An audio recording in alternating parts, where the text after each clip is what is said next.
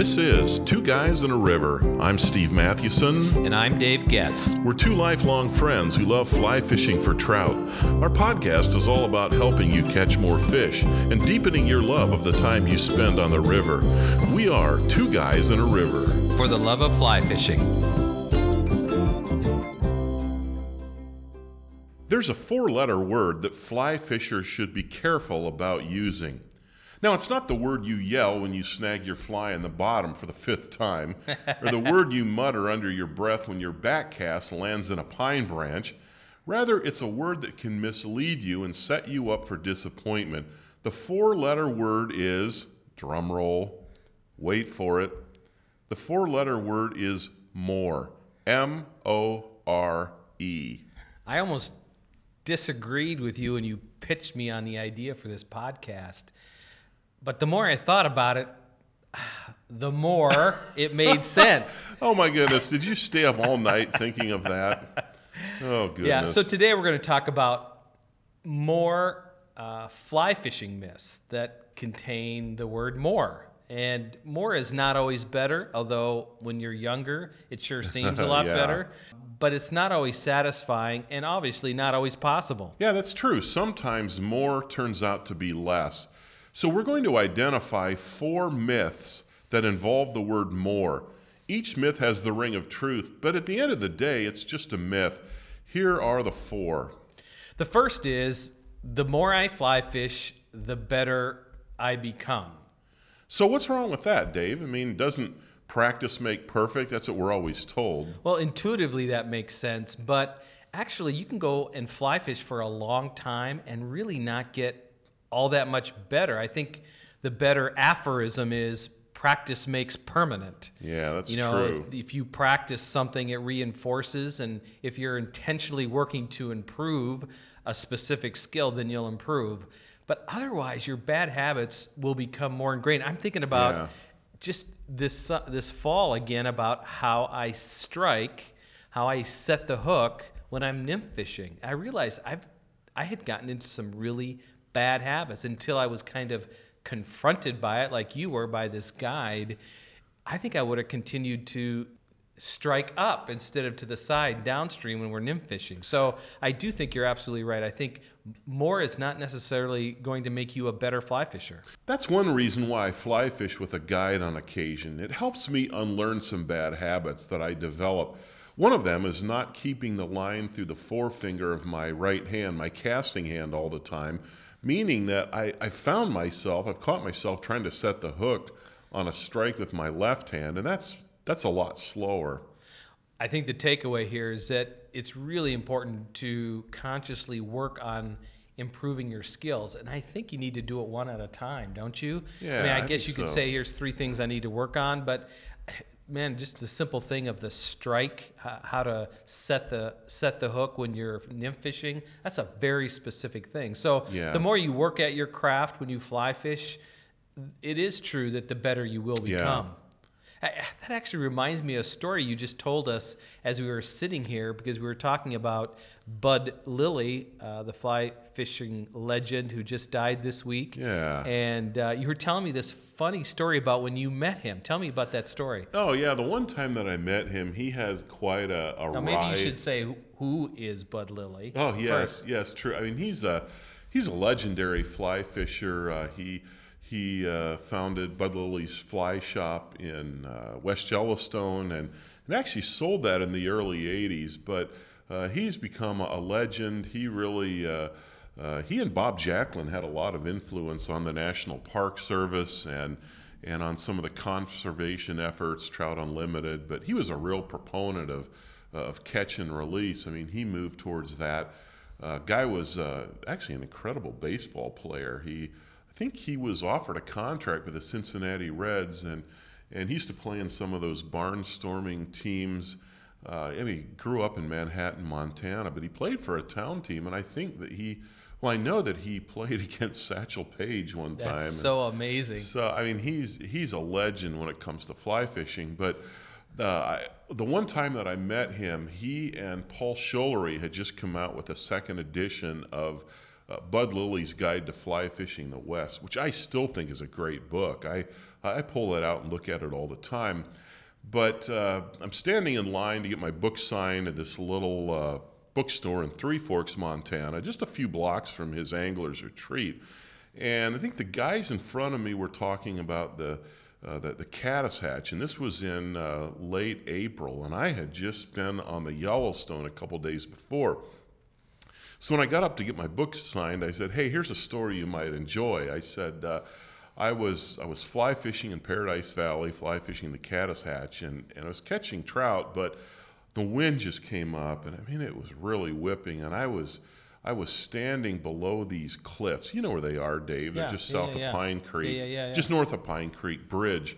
And I was standing below these cliffs with a lot of dirt and rock, and the wind's howling, and I think I was wearing contacts that day. So I finally just took my fly rod. I hooked the fly on the little hook and ahead of your grip, and I shut my eyes, and I'm kind of cradling my rod. And all of a sudden, my rod jerked, and I thought, "Oh, the wind is getting it." And I looked, I had a fish on. that fly got loose, and it's dangling down there by the water, and a fish. That's amazing. Yeah. So I tell this to Bud Lilly, and he looks at me, kind of has this wry smile and very dry sense of humor, and he says, "Well, it sounds like you didn't need too much skill to catch fish on that day." And I said, "Yeah, you're absolutely right." Wow. Well, here's a second myth. And the myth is, I will fly fish more if I move to a prime fly fishing area. What do you mean by prime fly fishing area? Well, a place where maybe you live in Viroqua, Wisconsin, or you live in Bozeman, Montana, or Cody, Wyoming, where you're just next door to all of these great streams. And I'm not saying that a person shouldn't do that. I'm just saying you may not fly fish as much as you think. I mean, I lived in Montana for 2 decades, and I saw this happen all the time. People would move in so they could fish more and sometimes hunt more or ski more, but life would just get in the way. Life is a grind. You know, it is. Job, kids, sports. It's just how it works. Well, unless you're Jay Cutler, Yes. the almost former quarterback for the Chicago Bears, who allegedly purchased a big ranch in Montana and who now may be able to spend more time out there. Didn't we hear this from one of your friends out there? That's right, who used to hunt on that property, and he and a couple guys used to lease it, and then they were told this year, "No, you can't lease it."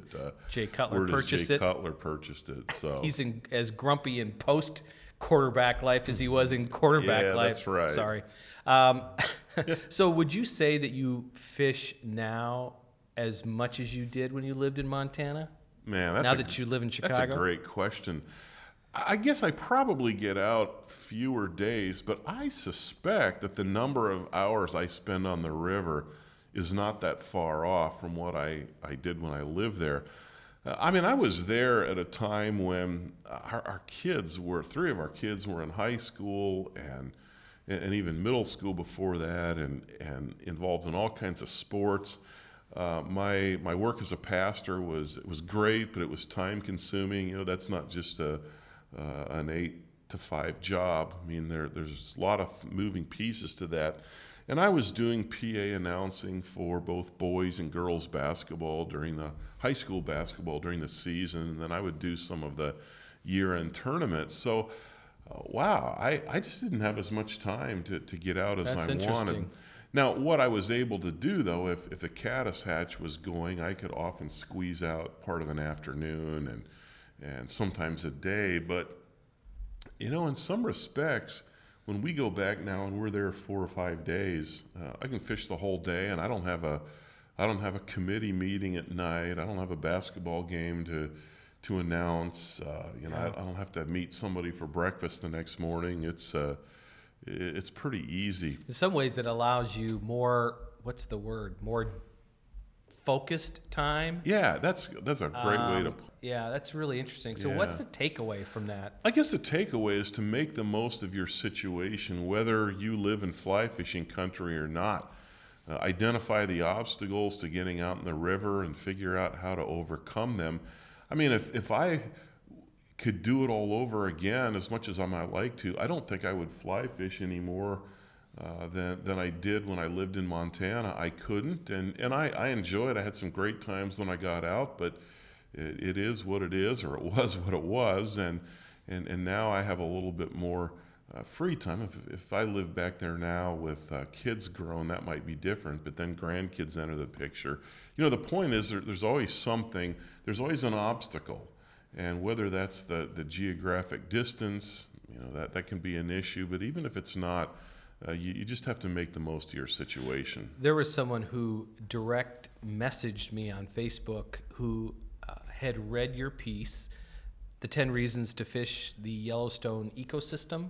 Okay. On it's one of the articles on our site, and he was joking at the end of the kind of the thread. He said, "Yeah, I'm trying to get my wife to move out here to Montana because he had just fished the Yellowstone ecosystem, and he'd had this phenomenal experience. Yeah. Mm-hmm. And so he was trying to figure out a way to move out there. So maybe if he's listening, this will be a good podcast for him. But I totally get it. Like I'm even thinking, how do I get more days this year?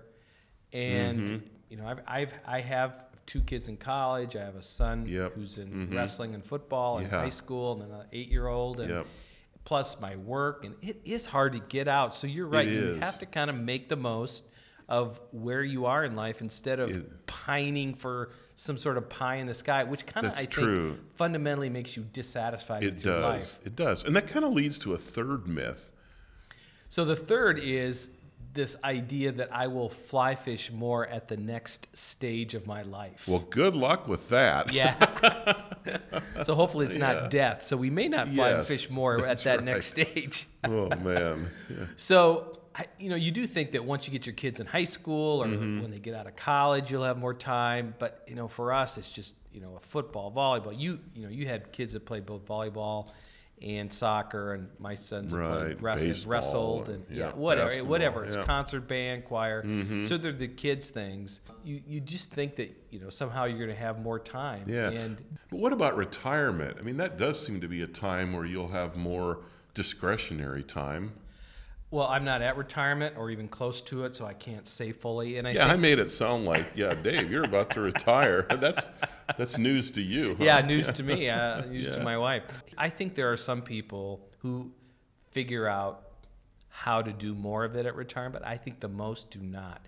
Because part of it is building these habits and patterns into your life. Yeah. And if it's not, say, something you were able to afford, you felt like it was too expensive, I can promise you in retirement it'll feel too expensive too. Yeah. Or maybe it's just not something, it's one of those things that you wanted to do, but you just really didn't want to do. So I don't know that you'll fly fish more in retirement. Everybody I talk to who's in retirement, they're crazy busy. Yeah, and that's true. And so maybe you will, but I think the moment is now, and this idea that you're going to do more of it at the next stage of life is a myth. That's true. And you need to live in the moment, I think. And you get older too, don't you?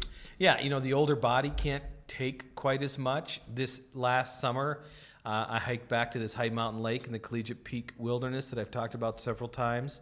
And it was a 4-mile hike in. The last mile is a grind. And I was able to do it. I'm in good shape.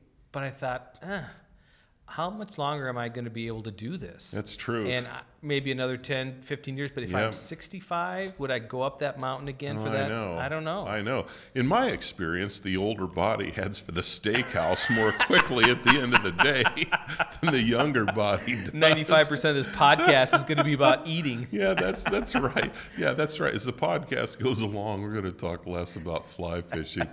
Yeah, seriously, Dave, what's the takeaway on this one? I do think you have to not wait for life to slow down. Right. So don't wait for life to slow down. Get out there now, because tomorrow will have scheduling issues of its own. Yeah. And it sounds like such a aphorism or cliche or a truism, but it's true. I mean, I think it's true. I think you have to figure out a way, given your current life stage, to get out on the river. Yeah, that's really true. Because more is not going to happen in the next stage of life. That's true. Well, here's a final myth, number 4. And I don't know, see what you think about this one, Dave. Here's the myth. The more fish I catch, the more satisfied I will be. I don't know. That doesn't sound right. Is that Is that a myth or just your insecurity about not catching very many fish? Ooh, that hurt. Believe me, I love catching a lot of fish, but sometimes when I'm catching a lot of fish, and that's very frequently, why are you laughing?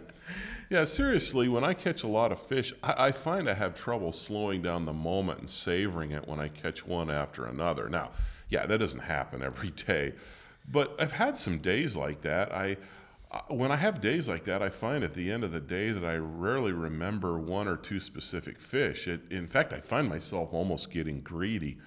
Now, I remember having to peel myself away on 16 Mile a couple summers ago. In fact, it was lunchtime, and you and our other buddy Dave were already eating lunch, or we were going to meet for lunch, and I said, yeah, I'll be right there. Just one more cast, and 5 or 6 Yeah, we were grousing later, about you at lunch, complaining a little. I know, and I was. I think I caught a half a dozen more, and then I finally came back. So I don't know. Does that happen to you? I mean, those times when you catch a lot of fish. Yeah. This year, I had not this year. Last year, I had such a great year. I was thinking about that High Mountain Lake. We started as soon as we got to the top of this ridge and looked down on the lake. You could see the fish sipping, and you start to pull them in. Once you start pulling fish in, you just start to pull fish in. You forget. Yeah. It's not. Yeah, it's about catching and releasing, but it's also the experience, and you just forget about that. It's true. I think you're right on this. I think on the face of it, you're absolutely right. Is there a magic number though? I mean, if you hit 30, are you completely satisfied and want to stop? I don't know. That's a good question. I think it depends on the stream. Yeah. I think of the driftless. If you and I catch 2 or 3, oh man, yeah, in a day, or 5 would be monster or large amounts, right? I think we're okay with that. We're like, I'm really satisfied. Sure. You and I have never ripped out 15 fish a day in the driftless. No. If you're fishing Montana and I'm fishing the Yellowstone, or if I'm on a guide trip and I'm not, pulling in fish, I might be a little dissatisfied. But I think it's situational. Sure. Don't you think? Yeah, but honestly, for me, if I'm having a great day, and we had one last fall when we were fishing in Yellowstone National Park on the Gardner River, and I mean we caught over 30 fish each that day, and I know whenever I hit 30 or what I thought was 30, I didn't say, all right, done. I had to tell myself, you know what, you've caught enough fish, let's just walk away. It was a great day. I actually caught a brown and a rainbow out of the same little run. It was right near that suspension bridge, and I thought, I got to be done. There's what a great way to end it. And my typical thing is, I want to make one more cast, and I go until I snag or until something happens. But I remember deliberately having to say, I just need to stop now. It wasn't like, oh yeah, I'm completely satisfied. I could have stayed and caught more. But on both days this fall on the Gardner River, we quit early. Yeah. I think one day we quit at 2, true. And the other one was like at 1 o'clock. Yeah. We could have fished till 4 or 5. That's true. Yeah, that's right. It is. There was this moment where you go, it's not that, it's almost like I lost the challenge almost. Yeah. You know what I'm saying? Where it stopped being challenging. Oh, yeah. And maybe that's where I got sated at that Sure. point. So I think you're right on the face of it, or even at the core of it. More is not necessarily better. So, and the takeaway then is learn to savor each fish you catch. Slow down the moment rather than rushing to catch the next one. Man, I'm talking to myself on that because I often do that, especially if it's one that's a little smaller than the last one I caught. It's like, well, I got to get this back in because I got to catch one that's 3 inches longer. And no, that's not the point. Because then you're fundamentally dissatisfied throughout the day. Yeah, that's true. If you're not satisfied with the fish you're catching, only the one that you still haven't caught yet, you're never actually fully sated or fully satisfied. That's true. So it's really true. Anyway, so I do think more when it comes to catching fish is a myth. Yeah, I really do. It is. And to counter everything we just said, I will say that I hope to get out many more days than I did in 2016, and I'm not going to back down from that. I want more. Yeah, no. How about you? Yeah, no, I want to do more fly fishing with my sons. I think their schedules might allow it. I want to do more streamer fishing. We've talked about that before. We kind of got reacquainted with it this year.